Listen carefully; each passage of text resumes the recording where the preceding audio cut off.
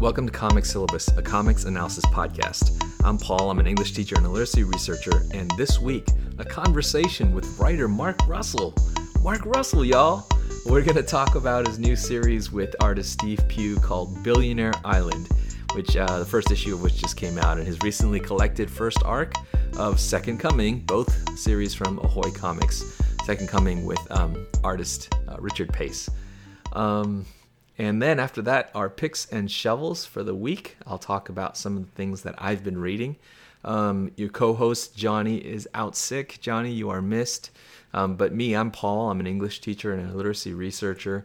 And here at Comic Syllabus, we read widely and we dig deep in the world of comics and graphic novels. We are just one podcast at multiversitycomics.com's whole network of podcasts. Go there to the site for those other podcasts, as well as news and reviews and interviews and comics previews and lucky horseshoes and all kinds of good comics stuff for the comics reader, the comics fan, the comics aficionado. And if you like our show, please do subscribe and rate and review and all that business. We appreciate you getting the word out about Comic Syllabus. You can always send us feedback and interact with us on Twitter, Instagram, or Facebook, all linked in the show notes. So thanks for listening, and we're going to take a little break, and then we are going to have this wonderful conversation we had with Mark Russell, who was just a heck of a guy to talk to. So smart, so interesting, and we talk about Billionaire Island, which was a very, very cool, splashy first issue. And then, this series, Second Coming, about Jesus and a Superman-like character rooming together, becoming roomies, and their experiences as Jesus comes back to the world, thus Second Coming. And I just think it's a really deep book about religion and society, and I think most of all about power and how we wield it. So great conversation with Mark Russell. After that, stick around for some of my picks and shovels for this week, and talk to you after this.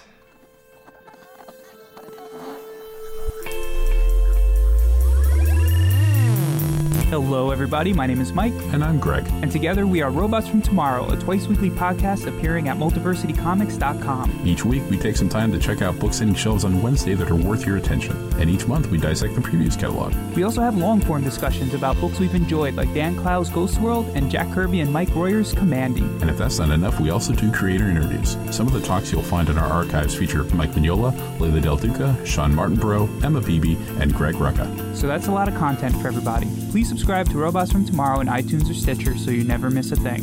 Robots from Tomorrow has hours of comic-focused entertainment week in and week out. And now, back to your show. Mark Russell, it's incredibly cool for us to have you on the Comic Syllabus podcast. And, Johnny couldn't make it to be here in the conversation with us. He's running ill, but we are both have been super, super excited. So thank you so much for coming on. How are you doing? Doing good. Thanks for having me, and send Johnny my regrets. Yeah. He's definitely regretting as he's listening to this, no doubt, that he can't be here. But actually, he threw me some questions. So, Johnny's a brilliant guy. I'm going to throw some of those questions He's out. here in spirit, then. That's right. Yeah. In spirit and intellect, everything. We're really excited to talk to you about Second Coming, which the trade collection is coming out from Ahoy Comics, of course, and also to chat up Billionaire Island, which is your new series from Ahoy as well. And, here on Comic Syllabus, we really love digging deep with creators about your process and your ideas and about the work itself. And so, we just as by way of introduction, because we've never had the privilege to talk to you before. As I mentioned before, we're both huge fans, and I've heard other interviews where much has been made about how you kind of emerged out of nowhere, this like sudden rise to comics prominence. But I definitely had that feeling when I started hearing about you. But it may have been a little bit earlier. I was so my local comic shop is in Berkeley, and Shannon Wheeler, I think, frequents it, and so I picked up God is Disappointed in You, which was sort of, your first book with Wheeler providing these brilliant, sharp illustrations. And I picked that up around the time that the DC, I think it was the DCU initiative. Is that when Prez came out? That's correct. Yeah. Yeah, DCU was my big break into comics. Yes, that's right. But you and many now too sadly oft forgotten. But Prez was a revelation, and so all of a sudden you were everywhere. I was reading God is Disappointed in You. I loved that. I loved the wit in it, and then Prez was just awesome. You know, I was one of the throngs that were decrying its Throng. end. I think you're one of like 3 people who was reading that comic. We're a tight club on the internet. And then Flintstones really sealed it for me. You became to me a voice that I treasure and adore in it's particularly in this segment of comics. I think in the kind of direct market where your stuff like everything from Snagglepuss to works we're talking about have existed. So you definitely have won me over. So excited to dig deep with you. Sounds good. Yeah, it's been a weird ride for me too, because I never really thought I never really anticipated becoming a comic book writer. I just figured I would always do books like God is Disappointed in You. So it's been a weird sort of sideways journey in my life I just sort of fumbled into this medium, but now it's hard for me to imagine doing anything else. Yeah, and that was around 2015. Is that when you worked 2015. Okay. 2015 is like Prez came out. And so we're looking at really 5-7 years of I mean, I guess if you count Prez as the start, 5-7 years in this business, and wow, quick rise, because here you are working on Wonder Twins at DC, and Red Sonja was one of my favorite series of last year. Pretty remarkable. Thanks. Yeah, I'm still relatively new to comics, so I don't feel like I've been tapped out yet. There's a lot in the I'm like a virgin oil field still. Probably not as virgin as I was in 2015, but still, I feel like I got a few ideas. Yeah. I think also there's something, let's call it some kind of magical renewable energy, it's some kind of magical fossil fuel that you provide, because I think you're such a distinctive voice in comics, and much needed, and so replete with ideas. So yeah, I'm really curious about Second Coming. I mean, I think that's a prime example of the richness of your ideas. And the hook, the premise is immediately fascinating. Jesus comes to Earth and kind of odd couples it with a superhero, like a Superman character named Sunstar. And so I'm really curious how this idea came to you for Second Coming. Was it sort of looking at the superhero, obsessed pop culture and wanting to make some commentary about superheroes? Was it the Jesus side of things? Was it kind of that juxtaposition came to you fully formed? How did you arrive at the idea of Second Coming? Well, it really started as 2 completely different ideas that eventually just occurred to me. These are 2 ideas that are sides of the same coin. Yeah. One was a comic that was about superheroes and actually how limiting it is to be a superhero, and how few of the world's problems can actually be solved by beating people up or flying. Right. Yeah. And then the other one was a comic idea about Jesus Christ returning to Earth and just being sort of appalled at what's been done, and just how far afield Christianity has gone from his actual teachings. Yeah. And it occurred to me that these are really 2 different ways of approaching the same idea, which is the futility of power. Yes. One being that like physical violence and forcing people to stay in line because they have to is really kind of an act of futility. And the other one's like it's like trying to heal the world with empathy and compassion. How that's met with resistance, because we're so used to like every problem in the world being solved by one of 2 solutions: right. Punishment or bribery. Sure. Yeah. Punishment, or I thought you were going to say punch or kick, but the carrot or the stick, I guess, right? Yeah, right. Yeah. So the 2 major innovations we've been able to come up with that have made civilization possible. Yeah. Neither one of which is too promising. Yeah. Well, it's interesting. I'm sort of dipping into the later pot, but that different forms of coercion really comes up as a theme in Billionaire Island too. I think throughout your work, it's just like fascinating the different ways you explore the manifestation of how we dehumanize each other as we try to control each other. Yeah, and I think that a lot of these problems stem from the fact that humans, Homo sapiens, did not really evolve to live together in large numbers. We sort of evolved to live together in sort of small familial clans. Yeah. So I think a lot of what religions and what laws attempt to do, usually unsuccessfully, but what they attempt to do is to get you to treat complete strangers like family. Because we're used to dealing in small familial groups where we don't need to be told not to kill somebody, because we won't, because they're our brother or our cousin, or our mom, or we don't need to be told not to rip people off, because we know that if we do, they'll gossip about us, and everyone will be known as like Thrak the thief, throughout the clan. Oh, Thrak, that guy drives me crazy. Yo, God, Thrak, don't get me started on him. Yeah, watch your pebbles. But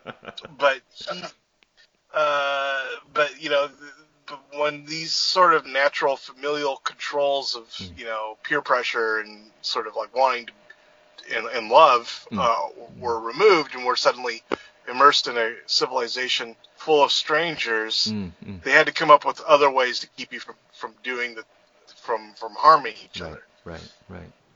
Yeah. And so those ways usually boil down to the government is watching and will punish you, or God is watching and will punish you. Right. I think it's largely what the Ten Commandments and the laws that Moses passed down in the desert were about, because he was leading this nation on a desert hike. Right. And he couldn't really he didn't really have much in the way of government infrastructure. He couldn't say, we have a police force, we'll be on you. So he had to come up with laws that were like, well, I can't watch you all the time, but God can. And he knows if you are coveting your neighbor's mule, or if you are sleeping with their wife or something. Yeah. And that sort of clan mentality, tribalism, and effort to control via the production of a larger authority. Man, that is so much of what you satire, so much of what you lampoon so ably. Certainly in this book, also in everything from Flintstones and Snagglepuss throughout.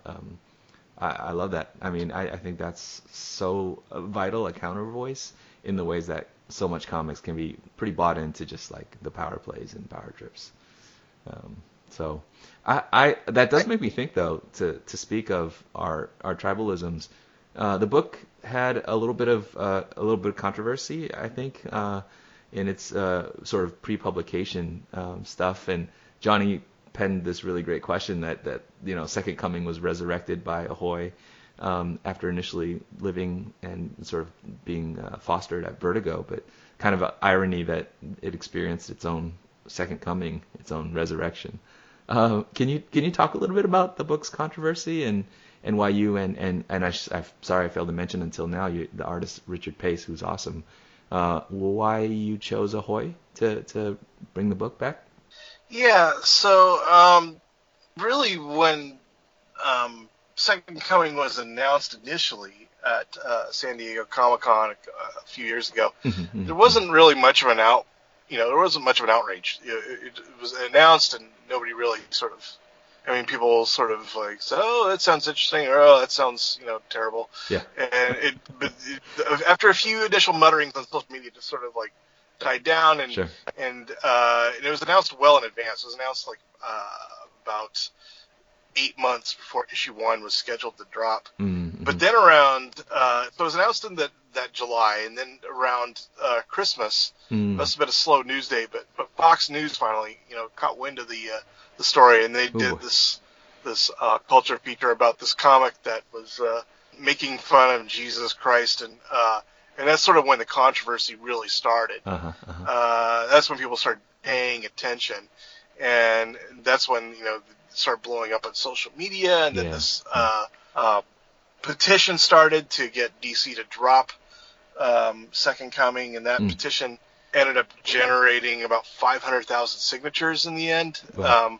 By signature, I mean like somebody, taking a break from their internet porn long enough to like spend 3 seconds to click the ad that asked for to sign a petition. Sure. But unfortunately, every one of those clicks, every one of those people who signed the petition, then auto-generated an angry email that went directly to my publisher. Wow. Which wasn't a good look for me. So they got all these hundreds of thousands of emails demanding that they drop Second Coming, and it was. But I don't think it was that so much. I think that they were prepared for a little bit of controversy. Sure. It wasn't even so much that as there was all this executive change at the top at DC. Yeah. So everyone was a little nervous. Like nobody wanted their name to be called to the principal's office at that time because people were getting laid off.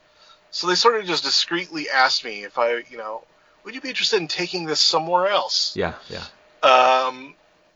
Which I didn't have a problem with. They were really nice about it. It wasn't like they were jerks or they broke any promises to me. And they were, and to be honest, they did a really good job, like getting it, into shape and getting the idea into shape and having me work with editors and stuff. But they were asking me to and folks like that, right? To change. Yeah, they were asking me to change a lot of the stuff I originally wanted to put in. We're making it, shorter and tighter, and which I understand. That's the DC way. They want everything to be sort of a car chase. Sure. Right. But it was really sort of veering away from the vision that I wanted for it. So I said, yeah, maybe it is the best if we just sort of if I just sort of take it somewhere else. So they gave me the rights back, and of the publishers that I thought I was going to take to, Ahoy was sort of at the top of my mind just because I had worked with them on a couple other projects like the Edgar Allan Poe Snifter of Terror. That's right. I had a good time working with them, and it's staffed largely by sort of like exiles from Vertigo, like Tom Byer and Stuart Moore. So this is like sort of a natural fit just for that reason alone. Yeah. But they also just really got the sensibility. They're more into. There's not many places that do humor comics well, and Ahoy is one of them. So it all just seemed to come together that Ahoy was the right publisher, especially because being a small and new publisher, they aren't really scared of publicity. They are. There's no such thing as bad publicity to them. They will take. The controversy was a plus. Yeah. In some ways, you help define them as well as they, as much as they're helping to, create a space for you, because I think Ahoy is standing out, with stuff like Captain Ginger and with your work and the Poe, the Poe work. There's a voice that your voice is contributing to defining, I think, over there, and it is exciting. Yeah, they do comics. They do comics that you wouldn't find any other publisher. Yeah. It's one thing that really appealed to me about them. Yeah, for sure. Richard Pace feels like the perfect partner for this project.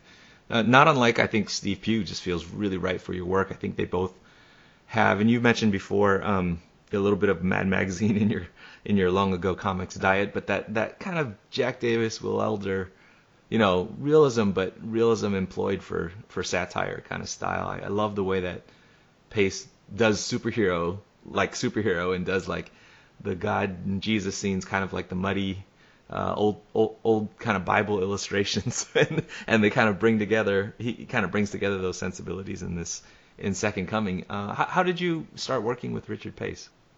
Well, I think it was the Vertigo editor Molly Mann who came up with the idea of Richard for the comic. She showed me some of his work, and I thought, yeah, it looks really great. Because one of the things that I really look for in an artist, especially in a title like Second Coming, is how well they can handle sort of emotional nuance. Yeah. Like how well they can handle facial expressions, or people like, people having, different types of emotional reactions to what is happening. And he did that extremely well.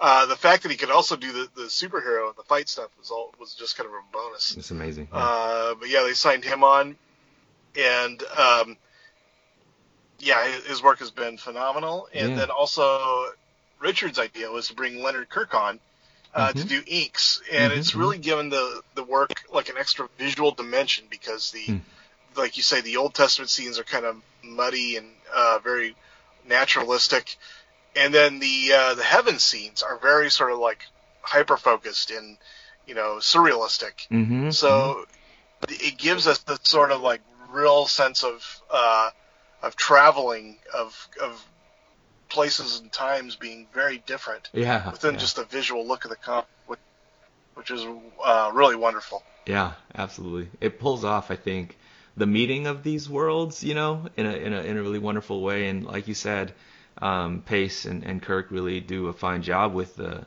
emotion, the emoting. I'm looking at a page right now where Sunstar is dejected, and Jesus has this kind of wry look on his face as he drops some wisdom about loving his father, but knowing that he's always the life of the party and not the one to take care of the hard cleanup of the aftermath of his actions. But just the kind of subtlety of emotion on these characters' faces as they interact, it's pretty stunning. It's pretty great. Yeah, to me, that's the soul of the comic. This odd couple relationship.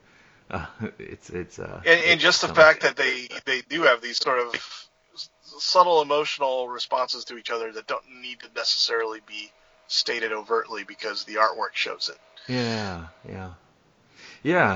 I mean, for all the things that you send up, and that you bring such a, I think, humorous or satirical light to.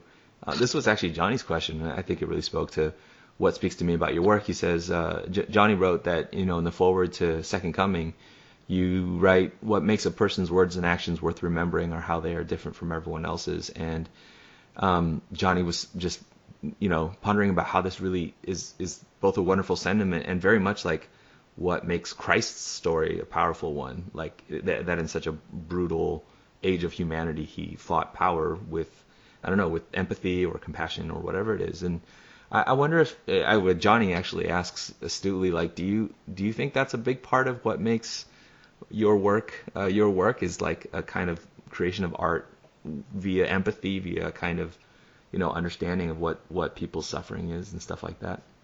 Yeah, I hope so. I feel like as a writer, your duty is to talk about the thing that bothers you the most. It's to that's good. Whatever's haunting you, whatever. It's not just to sit down with a blank piece of paper and make up a story. Anyone can do that. But there's something unique with each person about what is bugging them, what haunts them, what obsesses them. Yeah. And that's what you should be writing about, because that's the insight you're going to have that no one else does. Yeah. And then you put that in the context of a story, but really it's the unique. As a metaphor, I like to think like we are all sort of like God's a different pair of eyes for God to see His creation. Yeah. So it's like my experience is so much different than yours and yours than Johnny's. Yeah. That only through looking through all of our eyes does God or the universe or whatever get a complete picture of the universe. So there's no point in me trying to write, like a Tom King story or a Cecil Castellucci story. Try to write like them because God can already see the universe through their eyes. Right. What the world doesn't have is a Mark Russell story. So I might as well write about the things that I care about, the things that I sort of obsess over. Yeah, that's beautifully put. I love that. You reminded me a little bit of, I just heard an interview with comedian Michelle Wolf, and she talks a little bit about like, how do you find jokes? It's wherever you feel tensions, and so she has a unique comedic voice, but it's like, what is the issue? Whether it's like, feminism or race or whatever, where I feel like, oh, that's where I feel nervous about that, and that's where I have to find my way to the humor, and so as you say, I think there are things that you uniquely see and you have a way of talking about, but I wonder about the use of humor. I think you are a satirist, and particularly as in comics, because as you said, maybe all too rare and maybe under acknowledged as a voice. But I've always thought of comics as like this great among our media, like this great gadfly, this great sort of source from political cartoons and on to do that Emperor Has No Clothes kind of, deconstruction of power. As you, like you said, kind of surprised to find yourself a comic writer. How do you find the medium serves humor? Humor's hard to do in comics. What have you learned about doing that? Humor's hard to do, period. Yes. But I think the reason why, you don't see a lot of it in comics is that it's highly personal, and it's something that sort of like has to gestate within you. Like Michelle Wolf, I'm sure, like, you see a 20-minute HBO special or something of hers. She's probably been working on that material for a year. Yes. It takes a long time to get the right note, to make a joke work inside your own head. To find, because a lot of what it is like finding essence. Boiling a problem down to its utter essence is usually what makes it funny. Yeah. And it's difficult to do that, month after month when you have like, deadlines, and if you're like most comic book writers writing 3 or 4 titles a month, yeah, it's difficult to nail that, every single one. So people rarely, they usually use it as sort of a leavening agent in writing their action story, or but there's not it's hard to produce a lot of humor that quickly. But for me, I always use the crutch of just the fact that I'm writing about just usually is the world seems so absurd to me on its face that it's not that hard for me to find funny ways to put it. George Saunders, the writer, once said that humor is the truth quicker than you expected it. Huh. And so that's sort of my that. what I like to do is I like to just think, how can I put this as quickly and as succinctly as I can? That usually just automatically makes it funny. Yeah. It makes it, and also as a vessel for truth, like it's the court jester, the only one in the room who can say the thing that everybody's kind of thinking, but can get right to it in that cutting way. Yeah. Well, in the way that in comics, if you choose to make a satire or do some humor, it actually lends itself very well to it because it's so flexible as a medium. It's like in Billionaire Island, I have this guy sort of like he's sort of an amalgam of like Alex Jones, like all these sort of like Sean Hannity, all these guys who are sort of try to come across as like a sort of grassroots, blue collar, man of the people, pundit. But they're really just like millionaires, and this is a performative sort of thing for them. Sure. There's a guy in Billionaire Island called, and his name is literally Some Angry Guy on a Motorcycle, and he does like these podcasts, these sort of like right-wing conspiracy theory podcasts. Yeah. And when you see him, he's like literally on a motorcycle, but then like, there's a point where the billionaires on Billionaire Island call him, and you see he's like on a motorcycle inside his mansion. So he's inside this mansion with like a chandelier and, gold candles in the background. Right. And he's like just sitting on his motorcycle talking on the cell phone inside this mansion. Yeah. Which is, to me, is like, that's a metaphor for all of these sort of Alex Jones and Sean Hannity types. But it's something I could get away with in comics. I probably couldn't do it in any other medium just because visually it's wacky enough. It really only kind of makes sense. You can do that punch. In that context. Yeah.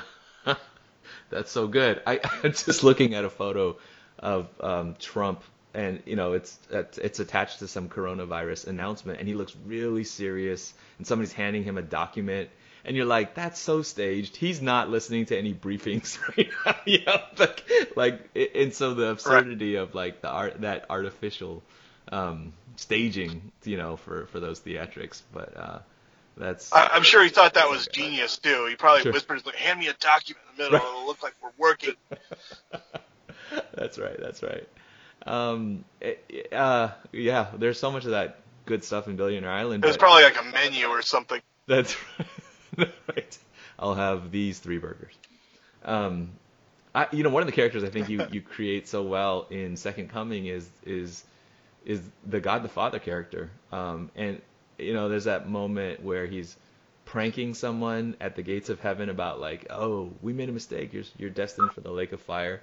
And then he kind of cracks up in his face, and he's that is no lake of fire. And then one of my favorite Mark Russell lines of this series, he goes, "I'm just busting your meat." Just like God the Father going, "I'm busting your meat."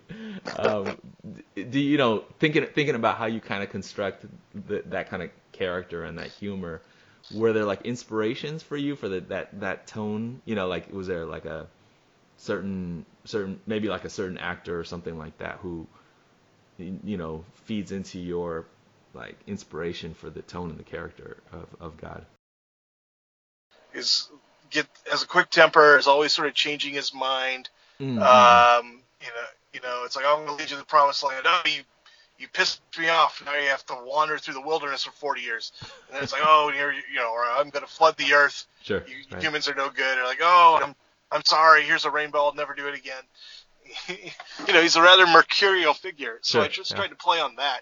But when you're God, the stakes are so high that it's sort of funny to be like sort of a hothead when you can, destroy the human race within 5 minutes, which I guess is probably also true of Sunstar and superheroes. That the scariest thing we can imagine would be like somebody like Superman, because he has one bad day. He's like has 5 minutes where he's super angry. Yeah. We could all be dead by the time he recovers. Yeah. And that kind of brings me back to like the function of humor, like maybe like the sociological or the anthropological function of like satire, because what do you do in the face of power so coercive or power so one of the things I think you have to do is you have to take it down a couple pegs with humor. I feel like that is, I don't know if this is how comfortable you feel with this label, but like the political project of your books. Yeah, I think in a lot of ways humor is useful because when the truth is too awful to contemplate, it makes it feel a little more, manageable. It makes the perspective feel a little more human if you can laugh at it. Yeah. Whereas the awesomeness of like power and one of the themes of Second Coming, I think probably of all my work, is that like when power is concentrated, there becomes no good way to use it well. Everything you do, it's like if you were a 100-foot tall giant, then even if you're not trying to, you're always stepping on somebody. Every time you turn around, you're destroying a house. Yeah. And that's the problem with whether it be wealth inequality or investing all this the power of life and death into our political institutions. Right. Is that they're going to they're a 100-foot giant. They're going to be even if they're trying to do well, which they're not always are. They're going to be destroying lives. Yeah, absolutely. And then, but to go a different way is full of its own ambiguities and ambivalences, which I think you write so well in your Jesus character in Second Coming. I mean, I think what galls me the most about maybe the controversy or the reaction or people bristling at you taking on a Jesus character is actually you do so much good for Jesus, for that character. I count myself a progressive Christian. I'm a lot like many of the people that wrote in your letters columns of like, I wish folks would actually read this, because I think you do a whole lot to render not only the sort of like the some beauty of the character of Jesus, or at least what we know about him, but also the contradictions, and really how hard it is to sit in that kind of position if you try to attack or address power differently. Yeah, go ahead. It's actually a very pro-Christ comic book, and I think that's one thing that sort of got lost in the controversy, because the controversy happened before anybody had read it. So people felt entitled to just sort of make up their own sort of extrapolation of what the comic was going to be and what it was going to be like, because there was nothing to contradict them. Yeah. And I think that's one of the reasons why controversy has largely sort of dissipated, because now that the comic is actually out, people can read it for themselves. That narrative that this is like mocking Christ, or it's just making fun of Christians, is kind of, it's contradicted by the reality of the comic. Sure. it's more about the institutions of religion and the institutions of power, and about how they're failing people. Yeah. And the tragedy of Christ is how those institutions managed to co-opt his message. Yeah, absolutely. Wow, with a message which was itself very much, pointing out prophetically anti-institutional the problems of those institutions. Exactly. Yeah, exactly. So it's a wonderful piece of work. I think as a comics fan and as a reader who thinks about these things, it's great fun and actually really touching. Like I think that was the part of it that. Great. All of your books do have this note somewhere, and there's a lot about fatherhood and adoption, and of course about the exercise of power and unaccountable authority that you depict. But that actually brings me to Billionaire Island, because I think there's a whole lot of that there too. It looks like, so I've had the pleasure of reading the first issue, which came out last week, and maybe you can talk a little bit about the premise of Billionaire Island and how did you arrive at this amazing depiction of wealth inequality, as you were saying. Yeah, so Billionaire Island is about a group of the world's richest billionaires who decide to escape the end of the world by building an artificial island in the Gulf of Mexico. And they call the island Freedom Unlimited because there's no taxes, there's no laws beyond the ones that they make. And neoliberal freedom, clearly, to be clear, right? We know what kind of freedom we're talking about. There are literally offshore banks on Billionaire Island, and there's a restaurant that serves nothing but endangered species. Yeah. You whatever you want. If you're a billionaire, it's your playground. Right. But it's really about them trying to wait out the end of the world and the people who are trying to not necessarily stop them, but one of the guys. There's two of the protagonists. One is a guy whose family was killed by this virus that they created in the food supply to control the rest of the non-Billionaire Island human population.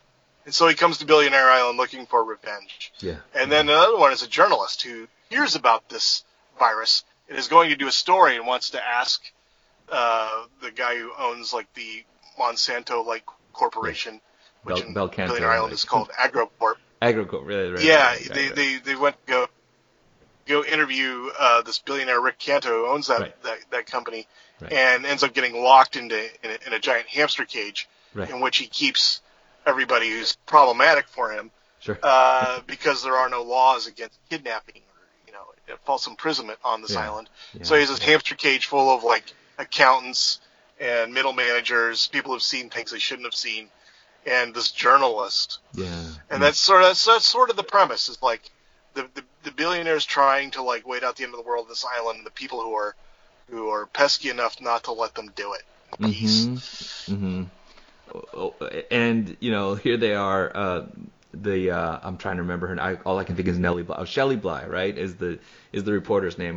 Right. I love that shout out that gets thrown, to give away a little bit of the first issue. Folks should still run out and get it for sure, but gets thrown into this sort of cage match in the bowels of the island and in the dungeon, along with a young executive, and there's the sort of mini hypercapitalism survival thing going on there. It's sort of like a microcosm of the world that we live in. That it's a hamster cage, and they're prisoners of the system, but they are also sort of taken care of by it. Sure, they bring them food 3 times a day, and the food's not bad. And they change the water bottle that they can suckle from, and someone brings in fresh sawdust. So you do sort of feel like you're taken care of at the same time you're a prisoner. And a lot of the arguments they have about whether or not they should try to escape and about it's comfortable here and there's nowhere else to go are sort of these microcosms of the arguments we have about participation in the capitalist system in the United States. Yeah, it's on the one hand I got to pay the bills and this job does it, but on the other hand it's using prison labor. Yeah. It's a brilliant and hilarious framing device, really, for you to have characters voice those different experiences and sort of tiny obsessions that form as you're in that rat race. So clearly, metaphorically, part of this bigger machine that we have to be aware of. Yeah. No, I really enjoy that first issue, You hinted a little bit at where it's going, though. We have together with that, incredible wealth inequality and sort of the corporate system, some comeuppance, right? This character that you've set up, whose family has been lost to, their kind of ploys to control. I don't know. Is there a revolutionary bent in this? Is there something that you? I think there is. There's a sense that like the system is driving us over a cliff, and somebody's got to grab the steering wheel away from the people driving it, or we will all plummet over the cliff. Yeah. I think that's a lot of. I think in a lot of ways, Billionaire Island's probably the darkest, maybe the most angry work that I've done, because I think it is very much rooted in my own sort of like angst about what is happening to the world and the prospects for human civilization surviving the 21st century, which I don't think are terribly great. No, it's dark and scary times. I think about all the time. Actually, Johnny was wanted to ask you exactly that sentiment, is, feeling like this is, in a powerful way, maybe your angriest book, and if you feel like that's so.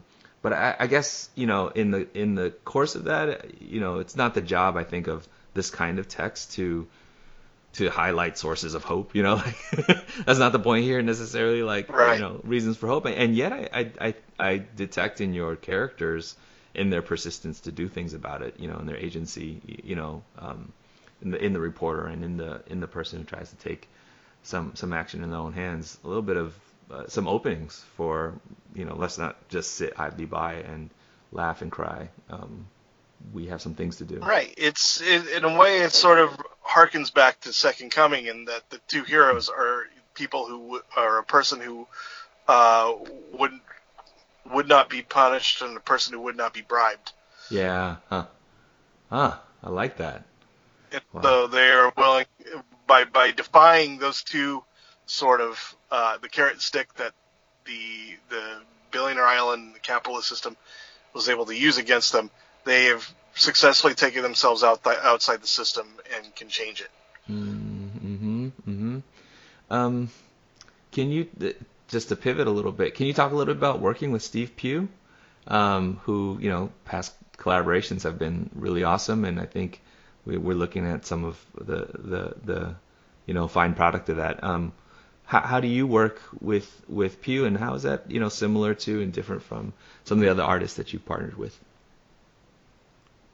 Yeah, Steve, I was lucky enough to work with Steve on the Flintstones. So really early in my comics career, I got to work with Steve, and it kind of spoiled me because he got me so well. I didn't have to write a ton of art notes, to get to convey the sensibility and the emotion of what I was writing. He just sort of got it. Yeah. So I usually give him very light art notes, because I know that he gets it and he's going to run with it and do something wonderful. That, and he usually, when I see his art, is usually even more cartoonish and crazy than what I had written, so then I have to go back when I'm writing the dialogue and make it even, amp it up even more, make it even wilder to match the art. So we do have this effect where we sort of exacerbate each other, sort of amplify each other's natural tendencies. Yeah. For satire. Yeah. Oh, I love that. Right. You write to the art sort of rises to your sensibility in the writing. That's cool. Yeah. And then I gotta do the rewrite based on the art, thinking, oh man, I gotta live up to this. I think I love those kinds of stories. I mean, it's a little bit of Stan and Jack, that right. Marvel process or method or whatever, where they co-constitute each other, which are the best kinds of marriages in comics work. Yeah. Can you talk a little bit more about your kind of your process? Are you in terms of crafting the story? Are you a full script writer at the outset, or is it sort of a issue by issue? Let's kind of see where this conversation, this dialogue takes us? Or are you the kind of architect the story from the outset kind of writer? I start with an architecture. I usually have an outline, and I write a full script. But usually in the act of writing, the story changes from what I had originally planned. So there is the architect in me, which is like, oh, I know how this is going to go, and then there's also the craftsman, which is sort of like, well, this would be nice if I just sanded this a little more, or if it'd be great to have like a sort of a plot twist here or a little metaphor there. And what I've learned is, like, when they come into conflict, when the craftsman comes into conflict with the architect, side with the craftsman. Change the script to conform to what feels natural as you're writing it, rather than trying to force it to stay true to this sort of blueprint that you'd drawn up months before. Sure. Because that craftsman, that when you're in the weeds, when you're doing what makes sense at the moment, that's where you get the strong emotional moments. That's where you get the humanity of the work comes through. You don't want to like kill that in order to preserve the bones of this 3-act structure that you had sort of written and outlined for it. Sure. I mean, how many comics have we seen, or stories of all kinds, sort of become deadened because they're overcommitted to whatever the structures or the form or the genre conventions, right? So to have a pulse on where the life is in the work, and to follow that to some extent. That's awesome. It's the difference between buying, like a bench at Walmart that's the same as as the 500 other benches they sell, or making one in your garage that's this is like a handcrafted wood bench that looks like nothing else in the world. That's right. And the craftsman is the one that's going to give you the unique, nothing else like this in the world. That's right. So trust that part of your creative process. Yeah, specially shaped to your butt and your butt's needs. Yep. That's unfortunately, not all butts will fit this bench, but those that do are really going to like it. That's right. That's right. It's for my caboose, distinctly crafted. Yeah. I'm curious. Oh, so Billionaire Island is it a 6-issue arc that's coming? Yeah. Yeah, okay. 6 issues, and I hadn't planned for any more. It ends on a pretty big endpoint, so I don't know if there are going to ever be more. Okay. Although, if they wanted me to make more, I probably would. I would basically find a new story. Yeah. But 6 issues. Okay. And I should have mentioned it. Second Coming might be back for more, right? We maybe there's a tease at the end. It will be. That. Oh, that's awesome. That's great to hear. Yeah, Second Coming, ideally, because I gotta tell so little of what I had to say in the first 6 issues. Ideally, I would do Second Coming. Second Coming would go on for like 24, 30 issues. Yeah. But there will be more. I can guarantee at least another 6 probably. Oh, that's fantastic. That's good to hear about. It's funny that you say, you didn't get to say so much. You ended up saying so much in those 6 issues, but I imagine, there's so much more terrain to explore for you in that. Thanks. Yeah. I had a lot more planned that obviously I knew was never going to fit inside 6 issues. Yeah. But I think that's good. Even if you only do get 6 issues, to make the world you've created feel like there's more. I think that's what like something like Tolkien does really well. Yeah. It's like you read The Lord of the Rings and you get the sense that he's not just making this up as it goes along. This is like something you're reading about that takes place in a fully formed universe, which he's as he's conceived of the laws of physics, and he's conceived of all these things that you might not even be in the text. Yeah. But that make you feel like you're in good hands because the world has been more thought out than what you're just reading in the pages. Yeah. And I think that was maybe the advantage of like having more to say with Second Coming than I was able to do in the 6 issues. It's really intriguing because certainly in comics and in this kind of genre pop culture we think a lot about world building and like the attraction of world building, but to think about that in the kind of story that Second Coming is, because it's so much in dialogue with reality, right? I mean, not Jesus walking on the streets or superheroes, but just sort of like power and politics and society and things like that. It's it's just intriguing to think about these imagined parallel worlds and how they can kind of expand out to comment on other things that are going on in our world. There's so much in whatever religion and society about which we could explore and write. That's really cool. That's really cool.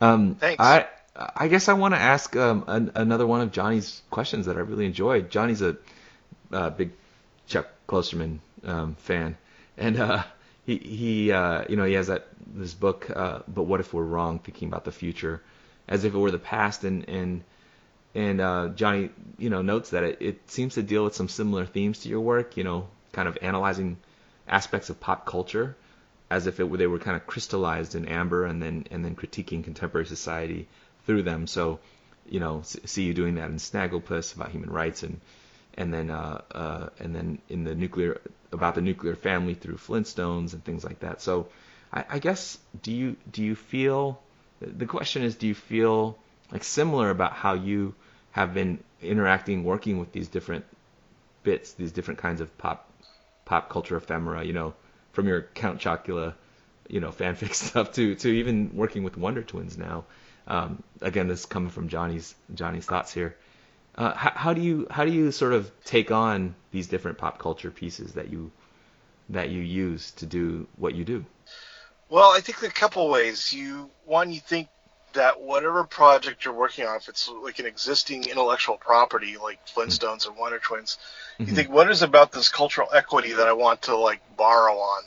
What is it that I want people to like come in with like this sort of preconceived notion about and then change? Yeah. So then what I like to do is usually take like 2 or 3 things that I love about the series, that I love about those characters, and throw away all the rest. Just start from retaining only the 2 or 3 things that make them recognizable, right, and that I think are worth saving. Like for the Flintstones, that was the Fred is sort of like an everyman, and then also the animal slavery. Right. The animals that like live with appliances and seem to be aware that they are not living their best lives. Yeah.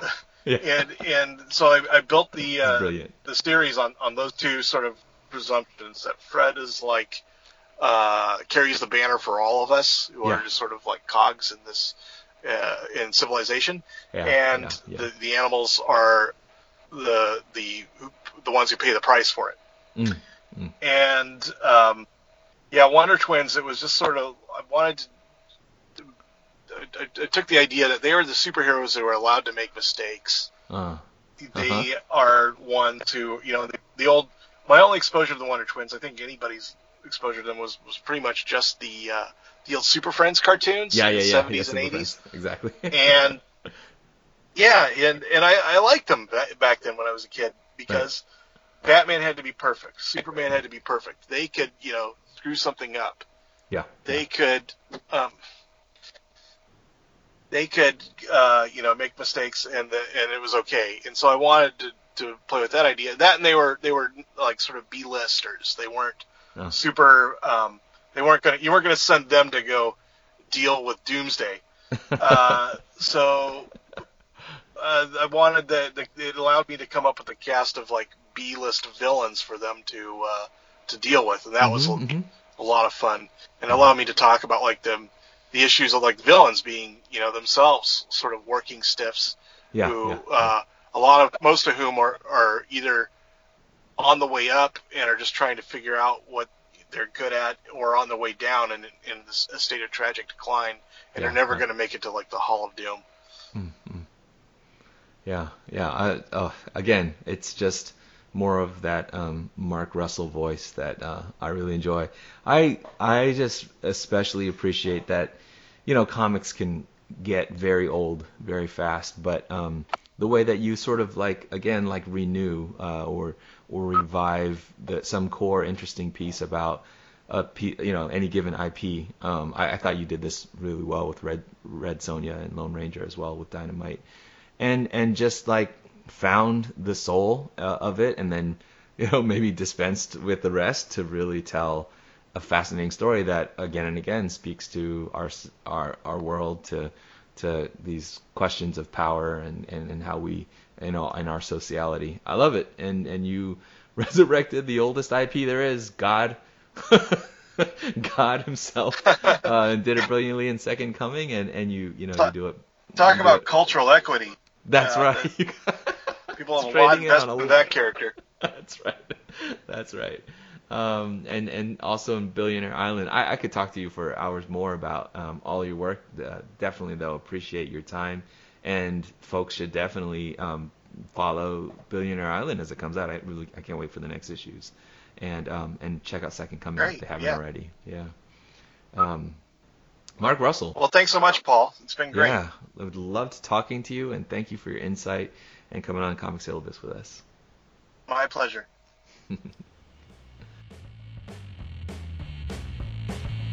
Hello, we're the hosts of the Multiversity Manga Club podcast. I'm Emily. I'm Zach. And I'm Walter.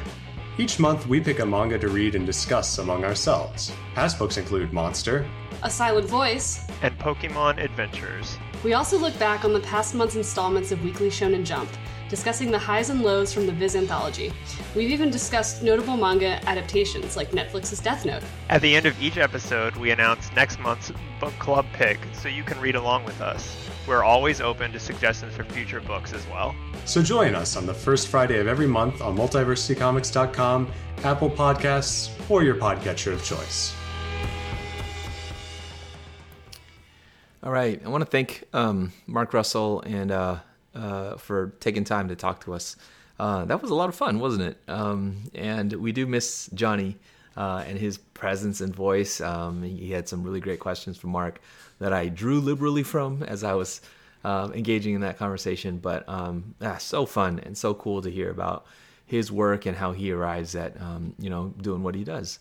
This is our Picks and Shovels segment, and again, normally Johnny and I get to trade back and forth with some of the things that we've been reading, but this week it's just me, so hope you'll tolerate the solo mic for a minute. I just got 5. I got 5 for us this week, and they're all things that I'm pretty excited about, so if you're looking for things to pick up or catch up on comic book shelves or bookstores, these are for you. And the first one that I want to talk about is a title called Almost American Girl. It's a graphic novel, autobiographical memoir by an artist named Robin Ha, who you might know if you checked out a few years ago a graphic novel about cooking Korean food. I think it was called Cook Korean. But Almost American Girl is published by Balzer and Bray, and it is one of the things that I have read the last few years where I thought I knew what I was getting into, and I don't know that, reading it didn't shock me. It wasn't like, what is this? This is something completely different from my expectations. But it actually unpacked dimensions of a certain experience, namely the experience of a teenage girl who is growing up as an immigrant in America. It unpacked dimensions of that experience that reminds me that as much as I may know about that experience, both from my own life and also working with adolescents, and particularly immigrant adolescents, there's always more parts of the story and different stories that are just true by virtue of each of us being different human beings with different journeys that make it so that, you shouldn't always think you know everything that's coming. And, Robin Ha is the artist who is describing her experience as a teenage girl who, some of the unique dimensions of her immigrant story is that she came to the United States, to the South, I believe, from South Korea. And when she first arrives, she thinks she's on vacation, actually. She thinks she's there for just a trip with her mom. Her mom is a single mom. She's an only child. And they wind up in I can't remember if it's Tennessee or Alabama or something like that. And they she winds up finding out that it's not just a trip, but that they have, that her mom has married someone, a Korean man who, met her on a trip back to South Korea, and that now they were going to stay, that they'd married into this family. And it's a family that includes now step cousins who are more or less welcoming and inclusive of her. And it's this jarring experience of, you're a teenage girl with friends and a life back home and hobbies and interests in school and everything like that. And all of a sudden your world is turned upside down because suddenly you are, in a strange land where your language will be ridiculed and the way you dress and, the pop culture that you consume. I should have mentioned that Ha is roughly, I think, my age. I think there's indications in the book, and so she's growing up as an immigrant in I think it might be the late 80s, but I think it's the early 90s in the United States, and so all those pop culture references and also the sort of experience of the world around her, and really just how much or really how little the community at her school is prepared to receive and to welcome a student like her. But Ha's salvation as a kid was and also remains her interest in art and in manga, manhwa, and comics, and becomes a route by which she finds herself, finds expression, and finds friendships.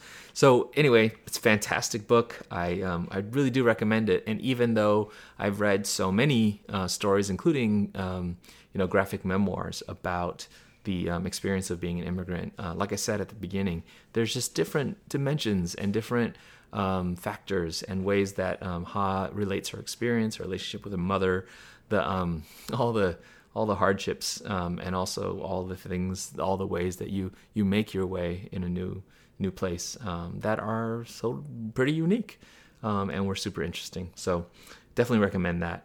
Another graphic novel, and that one, by the way, is one that I think that teens, young readers can enjoy, as well as adult readers.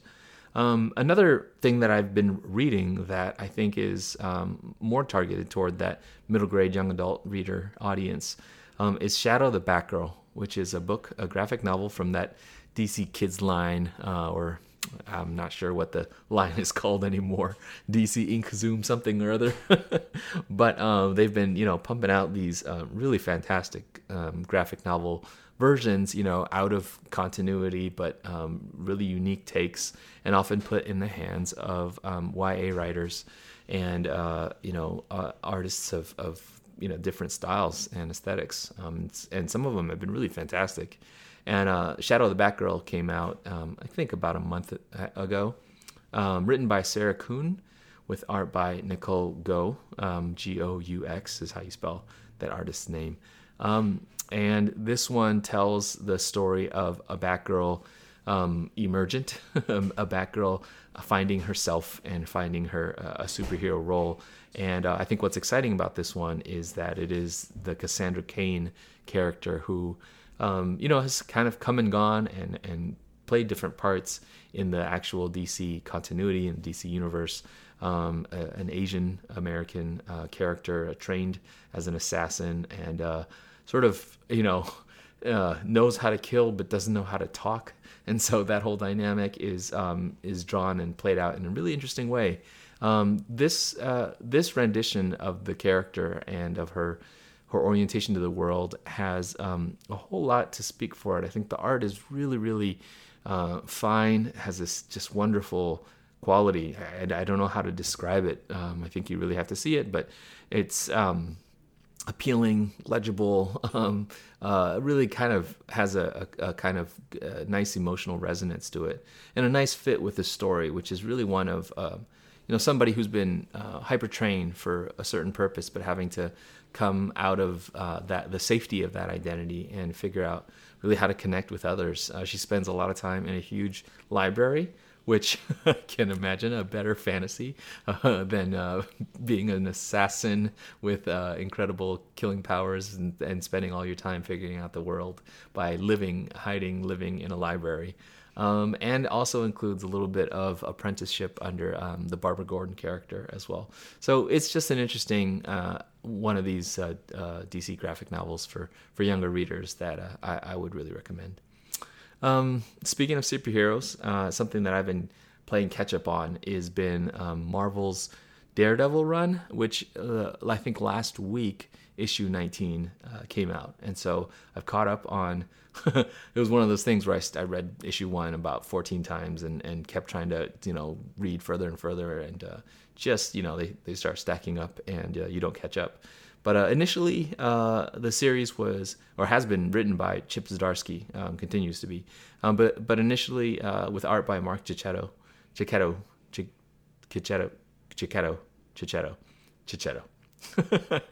I've decided, and other artists have stepped in, including Jorge Fornes and others. Really a kind of ongoing story about initially Daredevil, Matt coming to have to deal with some really tough questions of the sort of morals of his own participation, I guess, as a superhero. He actually seems like in the beginning of the very first arc seems to have been framed for the murder of one of the criminals that he's apprehending. But in any case, what happens is that he's fighting bad guys and one of them dies as a result. And so he has to ask some really profound questions about, the ethics, the legality, the rightness, the righteousness, maybe the self-righteousness of his own actions during this stretch, during this run. He sort of leaves, as he has so many times before, leaves the costume behind, but is drawn in inexorably to crime fighting, as we're living now in a New York where, in a very pointed post-Trump time sort of type of story, Wilson Fisk, the Kingpin, has become the mayor, and so we also get to see a little bit of Fisk trying to legitimize his operation and stumbling as that happens. And so different twists and turns. Elektra shows up at one point. There's a few romances, the typical Daredevil stuff. I think that probably what I can say to recommend it the most is just that I think Zdarsky, who know of Zdarsky's work and its ranginess, has taken for me a little bit to find to kind of steady his hand and his voice in what kind of story he's telling with this Daredevil run. But I think things are coming together right now. Plot points are coming together to carry it with momentum that it's been really intriguing. And so I'm excited to see where issue 20 goes with this current run of Daredevil. Something that is not going to go 20 issues, but that is a series I also recommend. I believe it's ending with its 5th issue. Is a miniseries written by Matt Kindt with art by Matt Smith from Boom Studios, and this is Folklords. And just last week, Folklords issue 4 came out. Folklords builds its story around a land of fantastical, woodland fantasy characters who there are, it's actually a very tightly controlled, rather draconian community with has a certain coming of age rite, a coming of age ritual for its young elves and trolls and whatever else. And there are whispers, though, that somewhere out there are the story tellers, the real people, which for them are fantasies, and for us, we know, of course, as our own world.